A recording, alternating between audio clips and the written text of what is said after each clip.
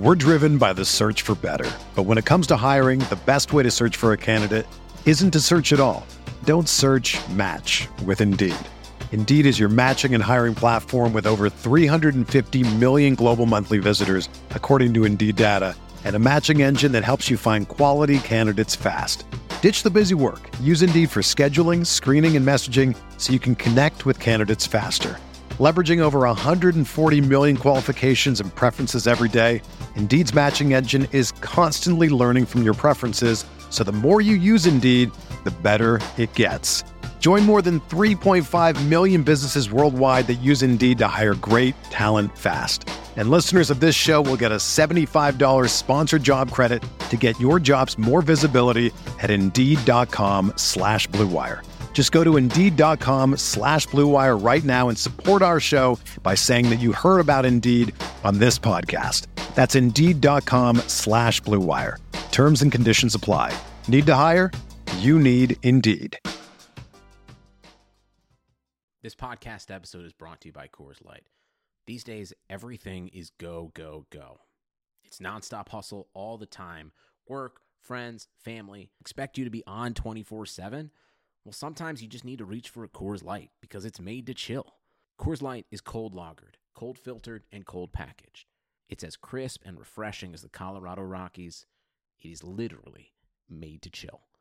Coors Light is the one I choose when I need to unwind. So when you want to hit reset, reach for the beer that's made to chill. Get Coors Light in the new look delivered straight to your door with Drizzly or Instacart. Celebrate responsibly. Coors Brewing Company, Golden, Colorado. I can't believe it. That Gerald is presenting the quarterly budget report with finger puppets? Look, here comes a 1.7% decrease in fixed overhead. Hello, everybody. No, I can't believe how easy it was to save hundreds of dollars on my car insurance with Geico. Who are you? The projected increase in organic Q3 revenue. Hooray! Believe it, Geico could save you 15% or more on car insurance.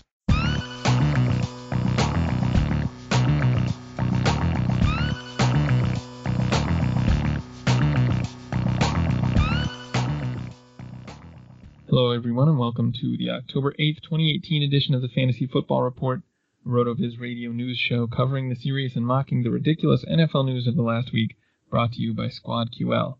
I'm Blair Andrews. You can follow me on Twitter at AmITheRealBlair, and my co-host is Hassan Rahim, who you can follow at HRR5010. Hassan, what's up? Hey, what's going on, Blair? I've had a fantastic Sunday. How about yourself? Yeah, pretty good Sunday. Good week for me in DFS, and mixed results in season long, but it's always kind of how it goes. We got a ton of news items to discuss today, and I'm really excited to get into them with our guest today. Joining us on the show is Devin McIntyre. Devin is a contributor to RotoViz and the author of Talking Trades. You can follow him on Twitter at DevinMCI. Devin, thanks for joining us. How's it going? It's going good. Thanks for having me. Absolutely.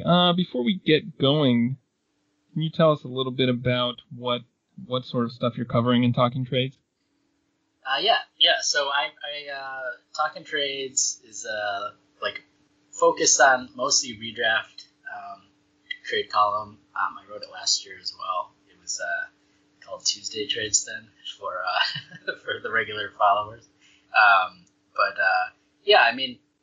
It's mostly self-explanatory, trying to figure out what players maybe in situations that are changing have changing values a little bit ahead of the curve. So instead of just talking about who did well or who did poorly this week and dumping them to owners who aren't paying attention, trying to think a little bit harder about roster construction, moving value from positions where you have a lot of depth to target positions where you can add a player.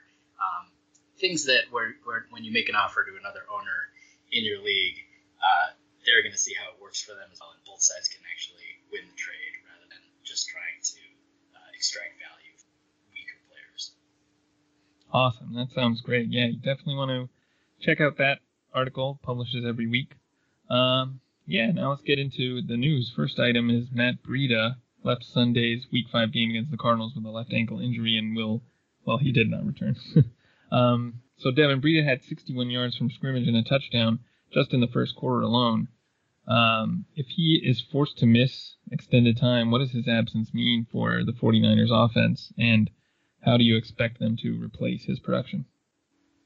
This is tough. I mean, the 49ers can't keep anyone healthy, and it's kind of scary right now. I mean, Jerick McKinnon was somebody who I was super high on 2 years ago and have him in like every dynasty league because he was, like outside the top 250 players.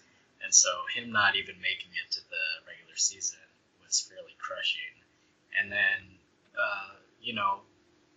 Breida seems like a bright spot for a second, and then they added Alfred Morris, and now it's a mess again. So I don't know. I mean, I think in the short term, for sure, Alfred Morris is really valuable. I mean, Kyle Shanahan's a good offensive coordinator. The offenses, they find ways to put their guys in positions to succeed. So he's going to be an RB1, I think. They're going to throw it at him. He's going to make some plays in the passing game, which has been the knock on most of his career. And I don't know. I mean, Raheem Mostert is more of a gadget guy. He always is a preseason, especially like preseason DFS star the last couple of years. He's fast, but I mean, they tried to use him a little bit to fumble on his first carry. I doubt that they lean too heavily on him. I don't think that Mostert is going to just take over Matt Breida's role. I think it'll be Morris. But we have to, I mean, they could add someone. I think that's the scary thing because they started with, they had Jeremy McNichols and Joe Williams and all these guys. People thought he would be a bigger committee than it turned out being. And now they're down to Alfred Morris, who wasn't even on the team, and Mostert, who was mostly a special teams guy. So, I mean, everyone always talks about Amir Abdullah hanging out there on the, inactive part of the Lions roster. Maybe this could finally be the time that they make a move. We'll see. Yeah, I was just curious. I know you mentioned that Alfred Morris saw more work will see more work in the receiving game. Well, he saw 5 targets today. He converted 3 of those into 30 yards. The guy who led this backfield in targets was Kyle Juszczyk. He saw 7, converted 6 for 75 yards. Do you think Kyle Juszczyk sees an uptick in receiving work, or how do you think that turns out? No, not really. I mean, I think he's already a huge piece of the offense. It's not necessarily to the point that you can rely on it in most leagues, just because it's, he's a very situational guy. So depending on the game script, he could do nothing. You could have a game he could have a game where he gets 7 or 8 targets, but when it's sort of that situational, it's hard to rely on really deep leagues. People are on him, but I bet that his role pretty much stays the same. They're not going to make him do different stuff. Maybe he gets a little bit more regular passing work. I don't see them trying to put him in a different role. Yeah, that's probably true. I mean, he did get, I think, what was his first carry of the season today, which he took for 12 yards. So, maybe I don't think they really want to use him in that role. Although I guess when you're desperate, you try anything. Yeah, I mean, he's on the field all the time, so there will be. Yeah, it's definitely true. There could be situations where if he and Morris are on the field together and Morris needs to come out, he gets 1 carry or something. But so yeah, I mean, if what pushes you off the fence with him is whether he adds 1 kick, then then he's looking up. But otherwise, I think that he's the same, where he has a valuable real life role, and whether it translates to fantasy is dependent on your league, and so probably you need to be in a really deep. Yeah, you mentioned Abdullah. That's a pretty interesting fit. I think a lot of us at RotoViz were expecting more from Abdullah than he's really shown in Detroit. Are there any other names that you think San Francisco might be looking at? Mike Gillislee is someone who comes to mind as the Saints just released him, although he's not, he probably is about the same kind of player as Morris is. But anyone else top of mind?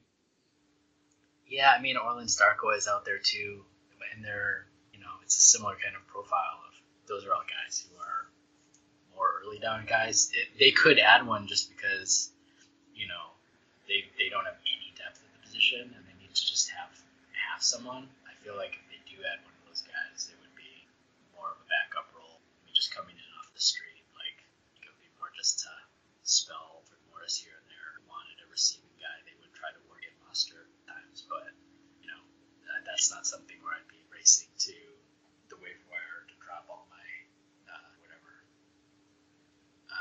Yeah, I mean, there's other. If they had any receiving back, I think that you have to add him right away, and that could be.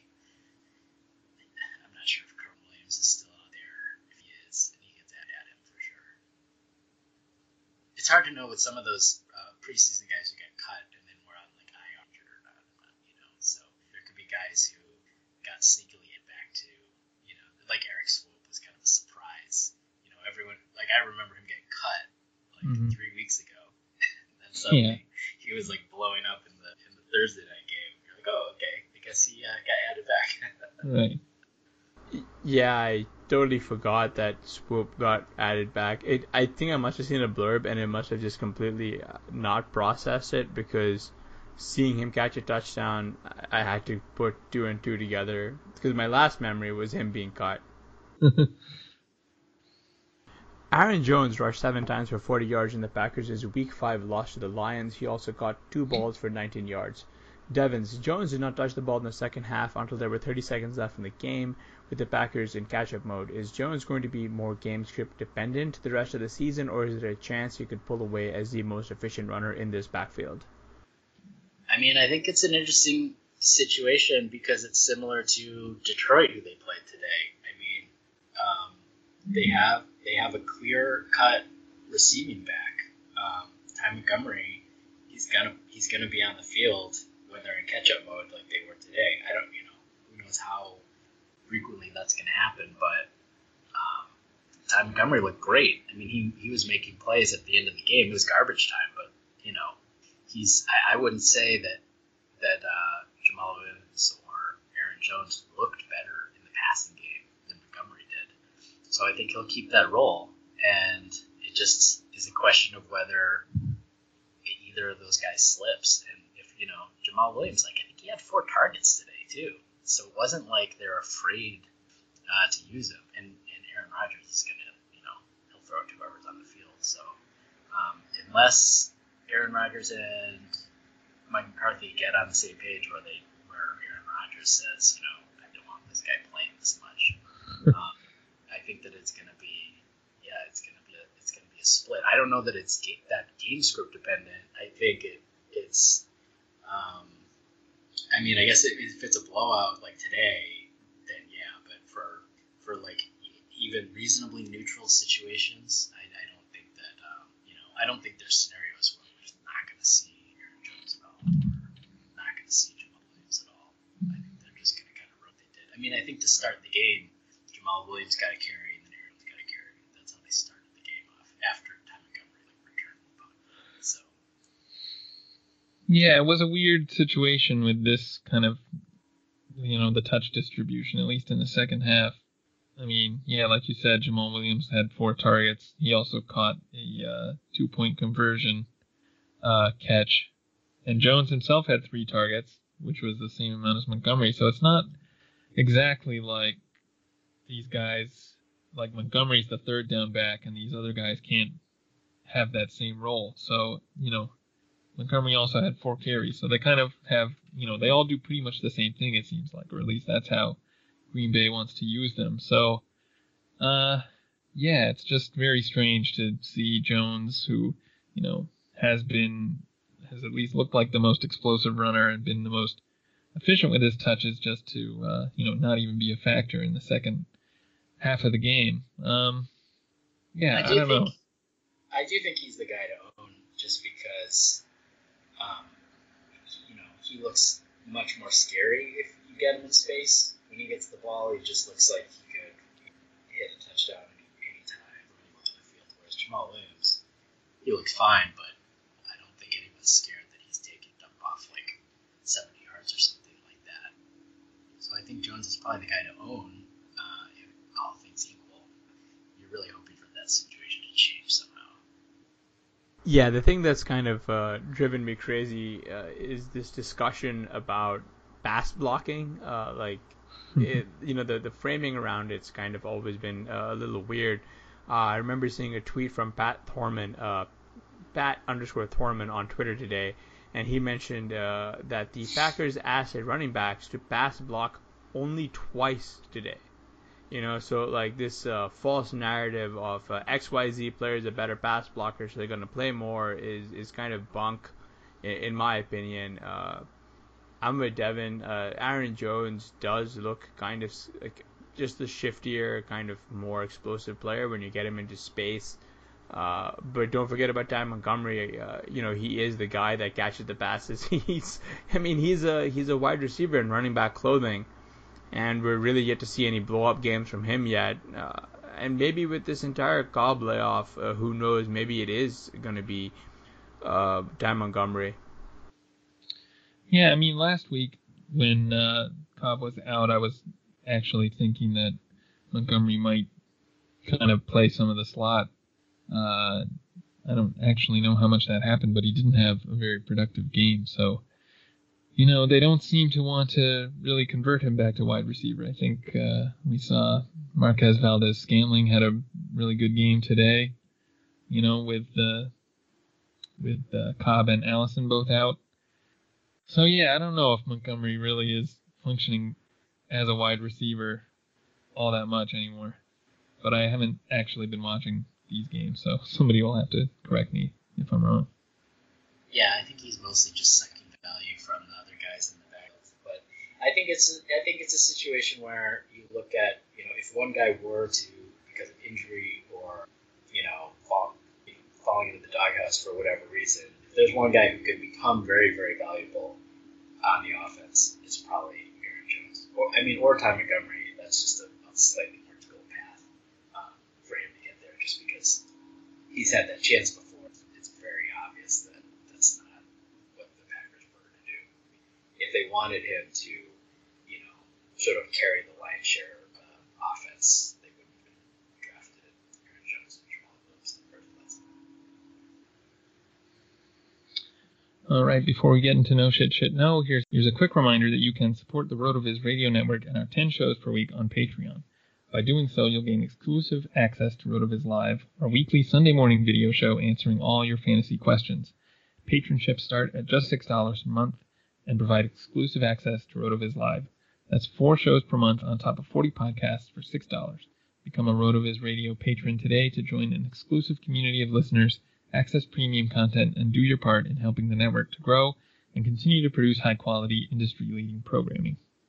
Speaking of exclusives, as a loyal podcast listener, you can get 30% off a RotoViz NFL Pass right now. It's available through the NFL Podcast homepage, rotoviz.com/podcast. Gain unlimited access to all of our NFL content and tools. Get amazing value. Support the podcast network. Once again, that's rotoviz.com/podcast. All right, now let's get into No Shit Shit No. First item up. John Brown caught 5 of 14 passes for 58 yards in Sunday's Week 5 loss to the Browns. No shit. The guy's always been able to play. He's never been able to stay healthy. If he's healthy right now, he's gonna draw targets. Torrey Smith used to be that downfield guy for Flacco years ago. It seems like a long time since he's had somebody who could do that. He had Steve Smith sort of on his very, very last legs. He's gonna make plays. He's gonna make more plays than he did today too. 5 for 14 for 58 is not that great. We've already seen him eclipse that a couple times. Marquez Valdes-Scantling caught 7 of 10 targets for 68 yards and a touchdown. No shit. Randall Cobb was out. Geronimo Allison was out. Aaron Rodgers is going to throw to whoever's on the field. The MVS looked good. He's the fastest, I think, of the 3 rookies that they added, and he made a lot of those sort of Terrell Williams type plays where they dumped it off to him across the field, and he just beat everyone to the corner, got around the edge, and racked up the yards. If those guys keep missing time, he's going to keep having games like that. Isaiah Crowell rushed 15 times for 219 yards and a touchdown and caught his lone target for a gain of 12 in the Jets' Week 5 blowout win over the Broncos? No shit. We talked about this a little bit before the show. This is the most Isaiah Crowell type game that there is. No shit to one target and no shit to a few huge runs where he gets a hole, and once he takes off, he's a big guy with some speed, and that's how he's made his money in the league. 75-yard runs. Yeah, we saw him do this on Monday Night Football as well, and the Jets' opener against the Lions, back in Week 1. That was a fun time. Robbie Anderson caught 3 of 5 targets for 123 yards and 2 touchdowns in the Jets' Week 5 win over the Broncos. No shit. I mean, that's his role in the offense. He's really fast, and he's been doing this since he's gotten into the league. I think some people were low on him because of all of his off the field stuff.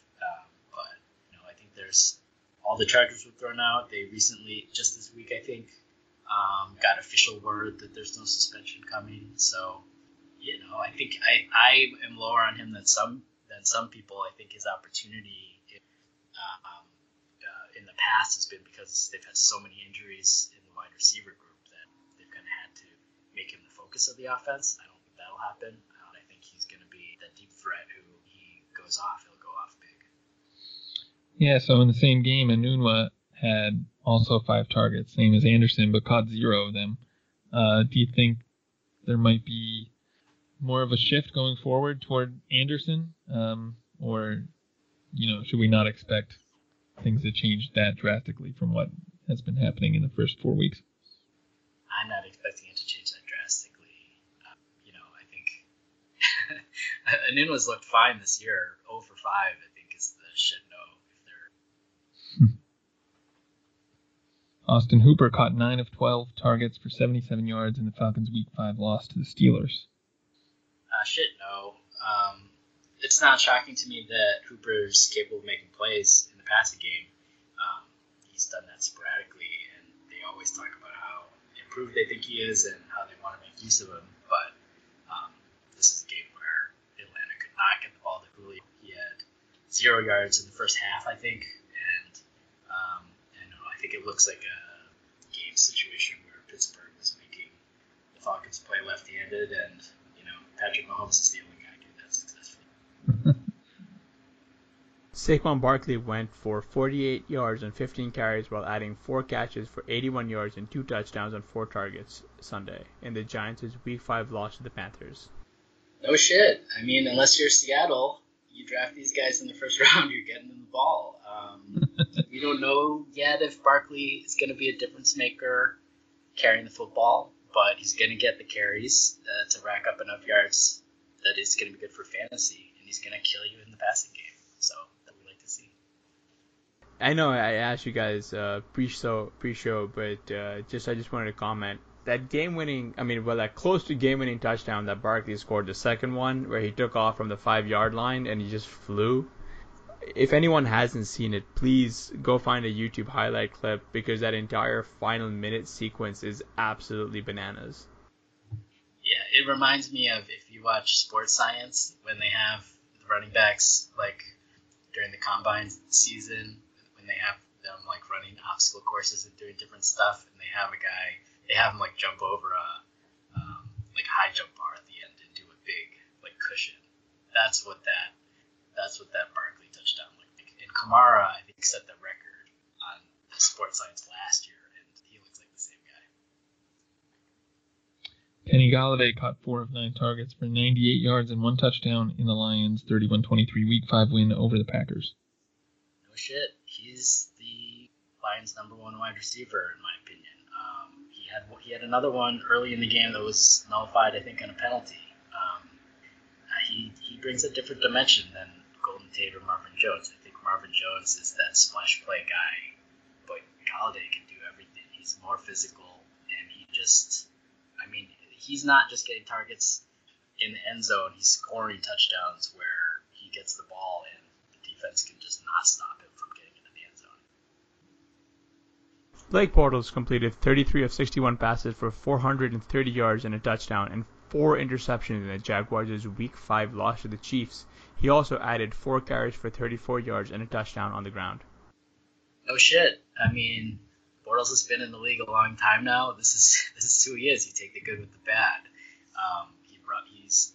He runs. He's going to score touchdowns on the ground. But I think shit no to 61 passes. That's going to be an unusual circumstance for this iteration of the Jacksonville Jaguars. Patrick Mahomes completed 22 of 38 passes for 313 yards and 2 interceptions, and rushed 4 times for 13 yards and a touchdown in the Chiefs' Week 5 win over the Jaguars. No shit, he's mortal. I think, we knew that a game was coming like this where he didn't, throw 4 or 5 touchdowns. But, I think that I think that this game script where they were able to take the foot off the gas, I don't, maybe shit no to that. I think that he's going to have to keep throwing all year. Kansas City had a bunch of turnovers. They had some fluky, they had it wasn't a great pass by Bortles, but he dumped it off to the running back. I think it was Chris Jones, hit him right in the hands, and he took it the other way, 10 yards for a touchdown. 9 times out of 10, defensive lineman that's falling to convert. So that sort of turnaround, I think, put Kansas City in a position that they're maybe not going to be. They're not going to find themselves in that much this year. I think that they're going to have the kinds of game scripts we've seen so far this year, where we're in more of a shootout. James Conner rushed 21 times for 110 yards and 2 touchdowns in the Steelers' Week 5 win over the Falcons. He was also used in the passing game and he had 4 receptions for 75 additional yards. No shit. I mean, the Falcons have had a ton of defensive injuries so far this year. They've been giving up yards to everyone, and they've always had trouble in the passing game against running backs. Not trouble. They sort of funnel usage that way, and this year that has been Alvin Kamara had 20 targets against them. Christian McCaffrey had 15 targets. I mean, those are some of the best guys in the league, but we've been seeing them getting eaten up by running backs in the passing game. It'll be interesting to see if Ronald Jones gets going and sees that way next week. So here's a good one if we're talking trades. There are rumors that Le'Veon Bell is coming back in Week 7. So if you're a James Conner owner, are you trying to move him before he potentially turns into a pumpkin? I think you ride it out. I mean, everyone's in the same boat, so I don't know that there's that many teams that are, maybe if there's like an 0-5 team and they really just need somebody for that week, like they have everyone else on buys and they want that Week 6 game from James Conner, maybe you can get something. But yeah, I mean, I think you probably are just riding it out. I've seen, we've had some interesting questions on the Rotoviz forums. We have a thread in trades column, and a lot of people post sort of their actual real life league situations. It's been a nice resource because it helps add a little nuance to some of these trade recommendations. It's easy to say try to get this guy, but how you can actually do it and whether owners who have that player, what sort of situation they need to be in to want to move them, or whatever the case may be. We had some interesting discussion about James Conner owners who were buying Le'Veon Bell. And this was a couple weeks ago, but I think the situation is the same, where it might be harder because the news seems more concrete that Bell is coming back, but we really don't know. We don't know what's going to happen. So in a way, if you can get Bell cheap enough, he's almost like James Conner insurance, where you're happy for Conner to play out the rest of the year and Bell not even come back. But if Bell does displace him, down the stretch in the high leverage playoff weeks, and you're suddenly left without a player, that's a bad situation to be in most leagues past the trade deadline. So depending on the price, can be an interesting ad for James Conner owners. Although I think that it's close enough to Bell's return mostly be realistic in what they want to get back. Josh Allen completed 10 of 19 passes for 82 yards and an interception in the Bills' Week 5 win over the Titans. No shit, and he had another rushing touchdown. So he has more rushing touchdowns than passing touchdowns. I think 3-2, and that may not change. I don't know if that's ever happened before, but he may be the first quarterback to have a rookie season where they rush for more touchdowns than they threw. LeGarrette Blount rushed 12 times for 22 yards and 2 touchdowns in the Lions' Week 5 win over the Packers. No shit. Matt Patricia keeps telling us this is what he wants to do. And Theo Riddick also had a red zone carry. Even during the broadcast, I think they said a rare carry. But that's not even quite true, because they've relied on Riddick a lot with other injuries to other people over the last 2 years. So, it's aggravating to fantasy owners, but I'm not even sure it's that crazy for the Lions to be doing this in real life. Anyone can run it in from the 1 yard line. I'd rather Blount get those carries. If you're going to get 1 yard from a guy, I'd rather it be on the 1 yard line, not on the 20 yard line. Demaryius Thomas caught 5 of 6 targets for 105 yards and a touchdown in the Broncos' Week 5 loss to the Jets. No. He got a garbage time touchdown that saved his day. He's not a run. He's a very reliable wide receiver right now. Sutton gives them a third pass catcher that the Broncos have been missing for a long time. He got the other touchdown in the game, I think. Sanders. Shit no to Sanders getting 14 targets to everyone else's 5 or 6, I think. Keep balancing out, but Demaryius definitely seems like he's on the short end of the stick right now from that pair. Out of curiosity, is there like a root cause here, or in terms of why the targets are down, or is this just more so an addition of Sutton kind of renders the other two guys that the target share more requires that the target share is more equally split? Well, I think it's a situation where people talk about different teams that can basically sustain 2 top 24 wide receivers, and the Broncos have been one of those teams for years, but it's sort of hidden. The reason was that when they had Manning, the offense was incredible, and just the volume of the offense was so huge. When Julius Thomas was on the team, they were really sustaining 3 guys. More recently, when they haven't had a quarterback, it's not because the offense sustains multiple wide receivers. It's that they only had 2. They had who did they draft? He's the wide receiver 3 on the Giants now, but Cody Latimer, I think he wasn't ever able to get anything. They haven't been able to have a tight end anything. They drafted Jake, but he was out. Now he's out again. So it's been more a situation that they had multiple guys getting over 20% of the targets because that was the whole offense.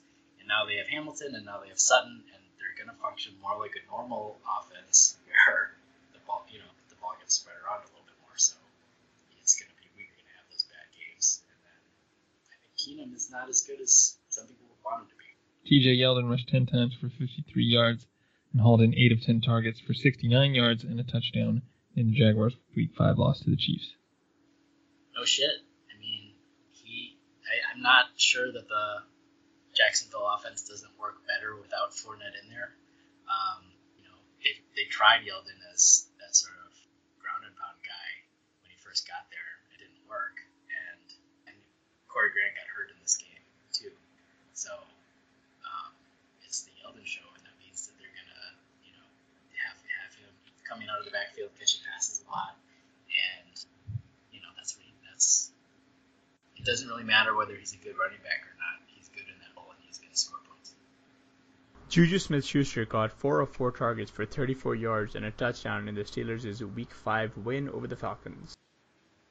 No shit. We knew that Antonio Brown was gonna have a big game and be more of the focus at some point.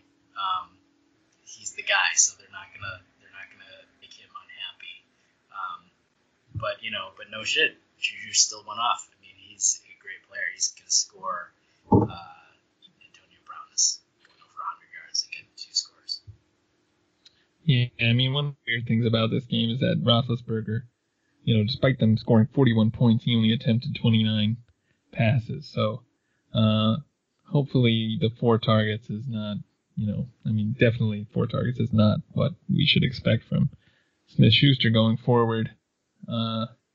He came in third in the league in targets. I wonder, are we going to see Antonio Brown continue to separate from Smith-Schuster, you think, going forward, or can this offense kind of sustain two top 5 wide receivers?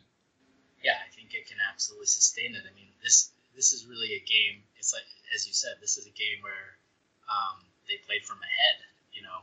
Every member of the offense went off, but it was also a game where the passing game was limited compared to some of these games that where they're off, where defense is giving up just as many points. So this was basically a bad game script for the passing game. And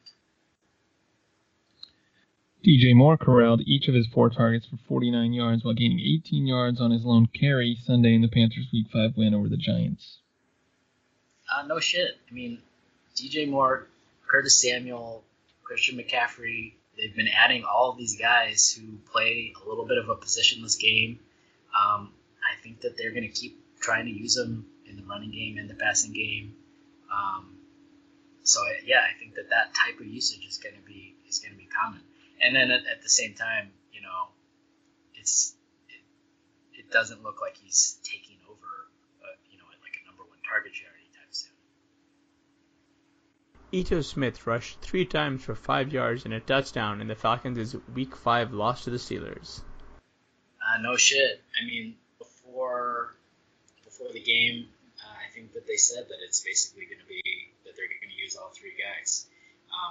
Some of us have talked about that in articles this past week, that Freeman going down was sort of, in a way, bad for all of them because Ito Smith was going to get his chance, and if he looked good,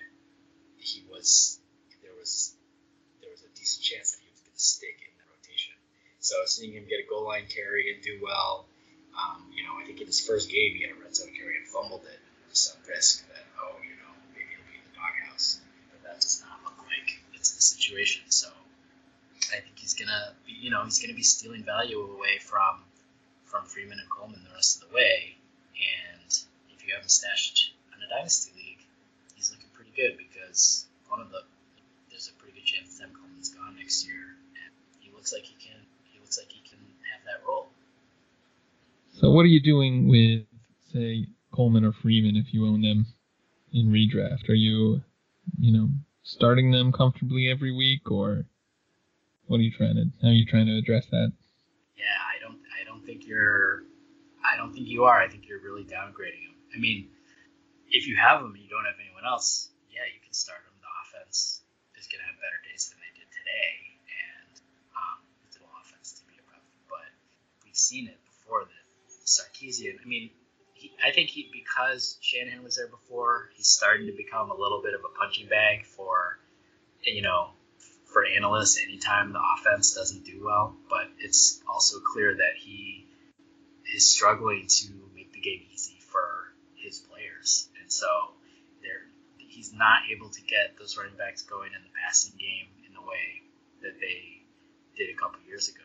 That piece of the offense is just gone. So you can't rely on Freeman for those 4 or 5 targets that are going to maintain his floor. And the same with Coleman. So it's very easily one guy can go off and the other guy is a pretty bad with. If Ito Smith is getting 10, 15, 20% of the snaps or something, that's pretty bad. So if you have if you have a Yeldon type guy, I mean, he's sort of ascending, but if you have one of those pass catching guys, if you have Austin Eckler, you can start him over Devonta Freeman, I think. Vance McDonald caught 1 of 2 targets for 6 yards in the Steelers' Week 5 win over the Falcons. No shit. Jesse James is playing, and the offense is running through the running back and Juju and Antonio Brown.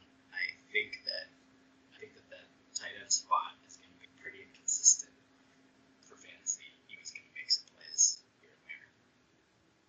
Equanimous St. Brown caught 3 of 5 targets for 89 yards in the Packers' Week 5 loss. Shit, no, in the sense that he did a lot of it in garbage time.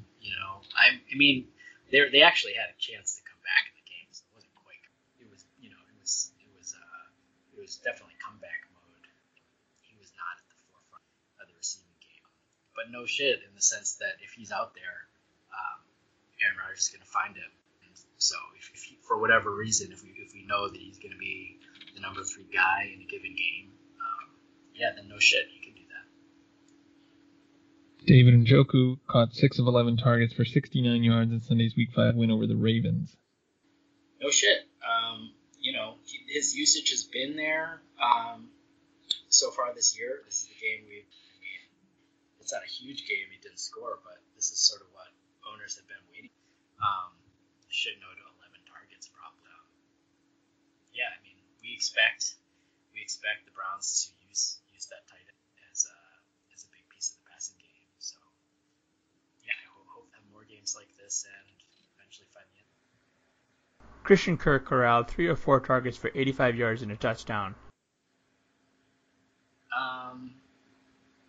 No shit, I guess. I think he had one big play to start the game, and then it kind of fell apart from there. The Cardinals struggled again to really get stuff going, although David Johnson had a couple short touchdowns, was nice. But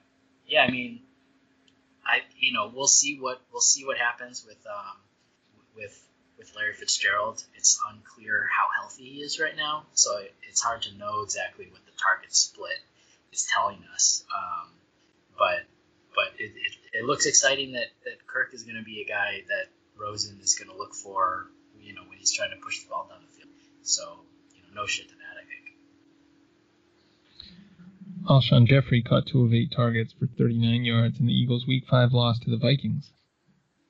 No shit, I think. He's going to have better games than this, but the offense doesn't through Alshon Jeffrey. So no shit. Keenan Allen vacuumed 8 of 9 targets for 90 yards in the Chargers' Week 5 rout over the Raiders. No shit. That's what we expect from him, though. So, I think also no shit to the fact that I don't think he scored a touchdown.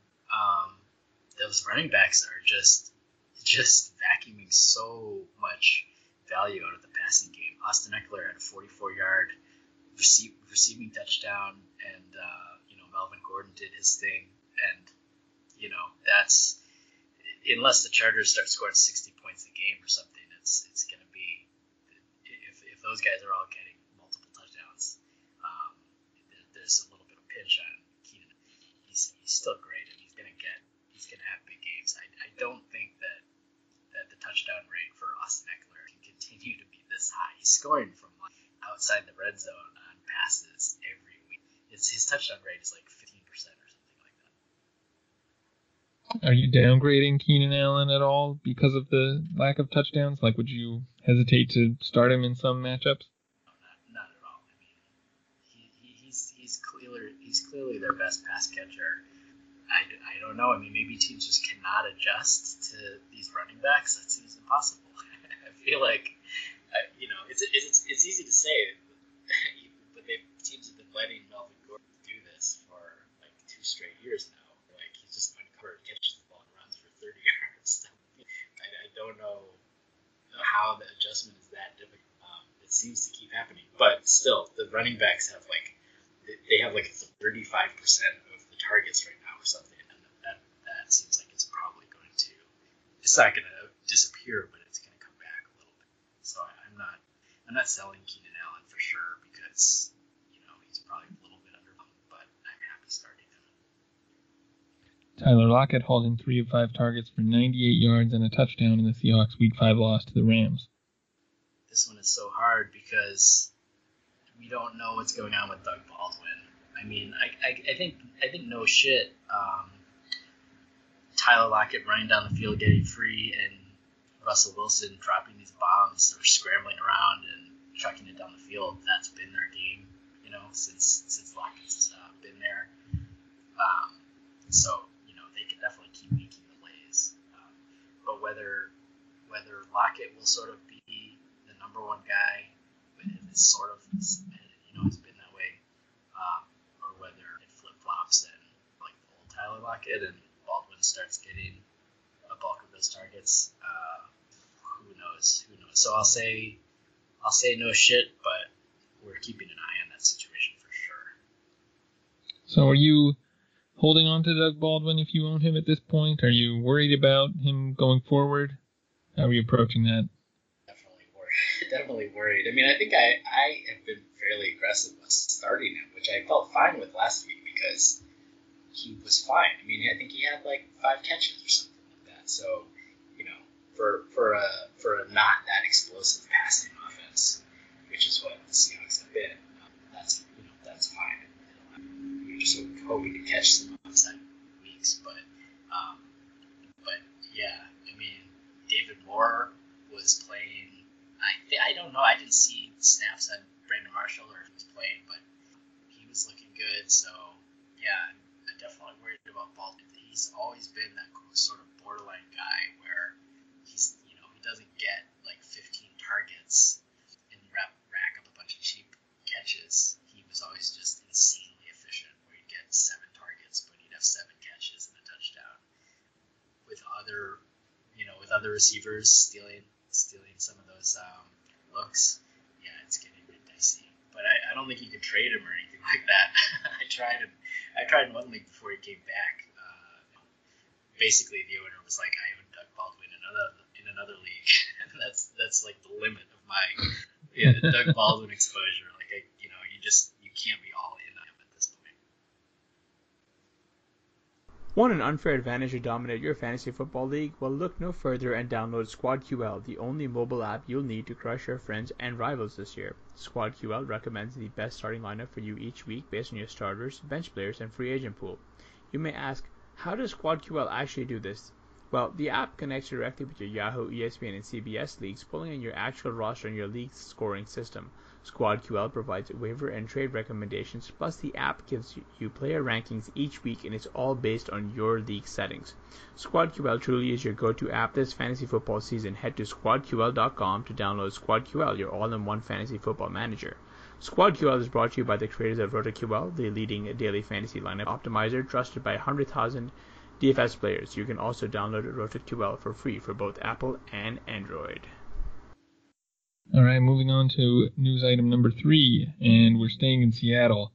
Mike Davis rushed 12 times for 68 yards and a touchdown, and Chris Carson also rushed 19 times for 116 yards, caught his only target for 11 yards. So Devin, what are your thoughts on the Seahawks backfield going forward? Do you think that Rashad Penny can be a thing in 2018, or is this more the Davis and Carson show from here on out? I have no idea. It's crazy that I think CJ Prosise was not even active for the game. So that whole thing for years where we've been wondering, well, who's going to be the passing game back in Seattle? J.D. McKissick looked good last year. I think with Schottenheimer there, the answer is no one. They're not going to do that. I didn't really think that the Seattle offensive scheme could take a step back from what it already was, but I don't know. Maybe they're just still tilting from that, pass on the goal line in the Super Bowl. Like they're just never going back to that, and that's the direction they're taking. They asked Schottenheimer before the game what distinguishes the Rams' offense. Why is it so dynamic and dangerous compared to every other offense in the league? And he said it was because they have Todd Gurley, and he's the best runner, and it all starts there. I mean, it's clearly not what's happening with the offense on the Rams, but this is how he gets hired. Defensive-minded coaches or old-school coaches, they like it when, they have that guy backing them up, I guess. So, I don't know, but the Rams' defense is good. It seems like, they've been crushing people. And Seattle just smashed through. I mean, they put up 200 yards on the ground in a game that it wasn't like that game script for anything like that. They just ran really hard. Carson ran really hard. I don't know about Mike Davis though. I mean, if Penny looks better, it seems crazy that they would let him play instead of Mike Davis out of, I don't know, just seniority. They did give Mike Davis the first snap of, like, in the off season, because Mike Davis he was like the incumbent starter from the end of 2017. They made like a fuss about like Mike Davis gets the first carry of 20. So I don't know. It may be that thing where like they're old school, like your job unless somebody takes it. Yeah, and on that note, like, why didn't the Seattle Seahawks just draft one of the multiple offensive tackles or guards or centers or anything that went in the following round right after they took Bene? Yeah, I know. We were joking about this. Like, Seattle hasn't had a first round pick in years because they had traded them, and then they finally have one, and they select the guy that doesn't even see the field. It's pretty mind boggling, but. I mean, they are ahead of the game in the sense that, having a third running back is valuable. These guys are valuable for fantasy anyway. We'll get caught up in who's the starter, and that's just not how it shakes out. Situations change, and those guys who, if you have guys who, even if they're not playing, if they play, become RB1s, yeah, you do want to be stashing those guys. So, I don't know. Seattle, they're taking a fantasy approach to their own backfield, I guess. Are you happy, owning Rashad Penny in Dynasty, I guess? Are you stashing him, or are you trying to, kind of get away from this offense and coaching staff? It's a dilemma. I mean, it seems like, well, obviously in full PPR, it just seems bad. If they don't use the running game very much, that's just not good for owning players. But, yeah, if you have Penny, you're just holding them because he's going to get a shot at some point. And he was injured. He did have the injury in the summer, so he missed all that time. And we've seen that before, where when rookies get hurt, miss important reps, miss those preseason games, they can sort of get passed by in the short term. Yeah, it looks like it's probably 20. I think you're just hanging up. I mean, I don't know what you're going to get for him if you have. I guess if you have a team that you consider a contending team, but everyone says that, but I don't know what that means. Like, if your team is so good that you're crushing everyone without him, then you're just hanging on anyway. You don't need more piece, and I don't really know what that means to be one piece away in fantasy. Like, how can you tell? I guess if you have like zero quarterbacks, like if your team is great, but every quarterback is owned and your team is good, so no one will trade you one, but they'll give you Andy Dalton for Rashad Penny, and then maybe you do it because you're taking zeros and you're not going to. If you give up 20 points a week, maybe. The Rams ruled out Cooper Kupp and Brandon Cooks for the rest of Week 5 against the Seahawks with concussions. Devin, is Josh Reynolds worth adding on a 1-week rental, and can the Rams' offense continue to function at a high level without these two guys? Yeah, I mean, I think that I think Reynolds is worth picking up if you have guys on buys and you just need that wide receiver. If Cooks got decked, so who knows? But I wouldn't be surprised if he misses a week at least. And I'm not so sure about Kupp, but this offense is one where Robert Woods is a player that I liked, but just thought that despite what we saw with some of the target shares last year, he was the third guy. There were some people who were worried that Brandon Cooks would just be Sammy Watkins and be the sort of second fiddle, I guess, third. I didn't think that made sense given what he gave up for him. I thought it would play out kind of like it did. You can split it different ways, looking at air yards and different stuff like that. But Woods has been, I think, a little bit further behind those other two. But it just hasn't mattered because the offense the volume of it is big enough, and no one can stop them. I mean, adding Cooks, who's obviously played much better than Sammy Watkins did, their offense just looks unstoppable right now for the most part. So I think, yeah, you can plug anyone in there because McVay is going to get the ball to people. He's going to make Goff's job easy. He's not going to have him throwing really difficult passes to Reynolds. we already saw Reynolds make some plays today, and Gerald Everett too. Without some of those guys, they all look good. So yeah, if you just need somebody to stick in a flex spot for a week, I would pick him up. Yeah, I agree with that. I mean, Cooks is probably, actually a really talented receiver, but apart from him, you've got kind of like you said, Woods and Kupp are guys who we probably wouldn't think that much of them on a different offense. Like, they don't seem to be especially talented just if you're looking at them in terms of their overall profile. I think it's just being pieces of this Rams offense that's really productive that kind of makes them look like stars, or at least look like, really big fantasy producers. Reynolds is kind of interesting to me too. He had a 40%, almost 40% dominator rating coming out of college. Someone I, was intrigued with when he was a prospect. So I am excited to see him hopefully get a little more work in this offense.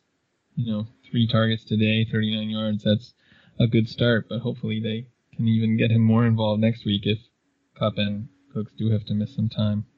I'm excited for Reynolds and honestly not too worried about the Rams. I think they will probably, maybe Cooks gives them something that they can't get from other receivers, just his speed, and he's pretty dynamic. So maybe they miss something with him off the field, but yeah, I'm like you said, I'm hopeful they can actually keep up this pace with pretty much anyone. Yeah, and as you said, I think that's a good point. It's not like we think Josh Reynolds is just anyone. I mean, he hasn't done much in the league so far, but coming into the league, he was a prospect that a lot of RotoViz people were pretty excited about, and it looked like a fairly open depth chart, so it seemed like maybe he could be a number 1 guy, and we just don't really know because they added a ton of people right away. I mean, they went from being a bad offense that was basically dysfunctional to adding Robert Woods and Kupp and Sammy Watkins before, and he just sort of got squeezed out by more proven players. So it's not like they have a street free agent that we're getting excited about it. It's somebody who at the least had some promise and is getting an opportunity. All right, well, that'll do it for this edition of the Fantasy Football Report. Special thanks to our guest, Devin McIntyre. Be sure to follow him on Twitter at DevinMCI. Please remember to rate and review the RotoViz Radio channel on iTunes and subscribe to our Patreon. For Hassan Rahim, I'm Blair Andrews. Thanks for listening.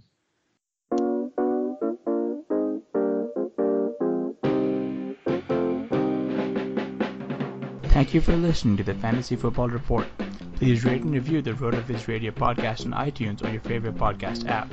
Contact us via email at rotovizradio@gmail.com and follow us on Twitter at rotovizradio. And remember, you can always support the pod by subscribing to RotoViz at a 30% discount through the RotoViz podcast homepage, rotoviz.com/podcast.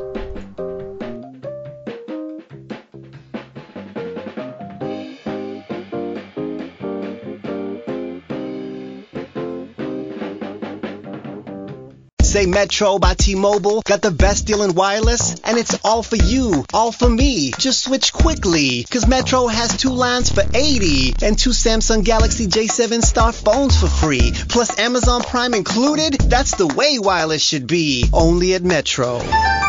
Plus sales tax and activation fee. $50 plus rate plan required. Not valid for numbers currently on T-Mobile network or on Metro in past 90 days. Offer subject to change. Offer valid for new Amazon Prime members. Amazon Prime has a $12.99 per month value. Restrictions apply. See store for details and terms and conditions.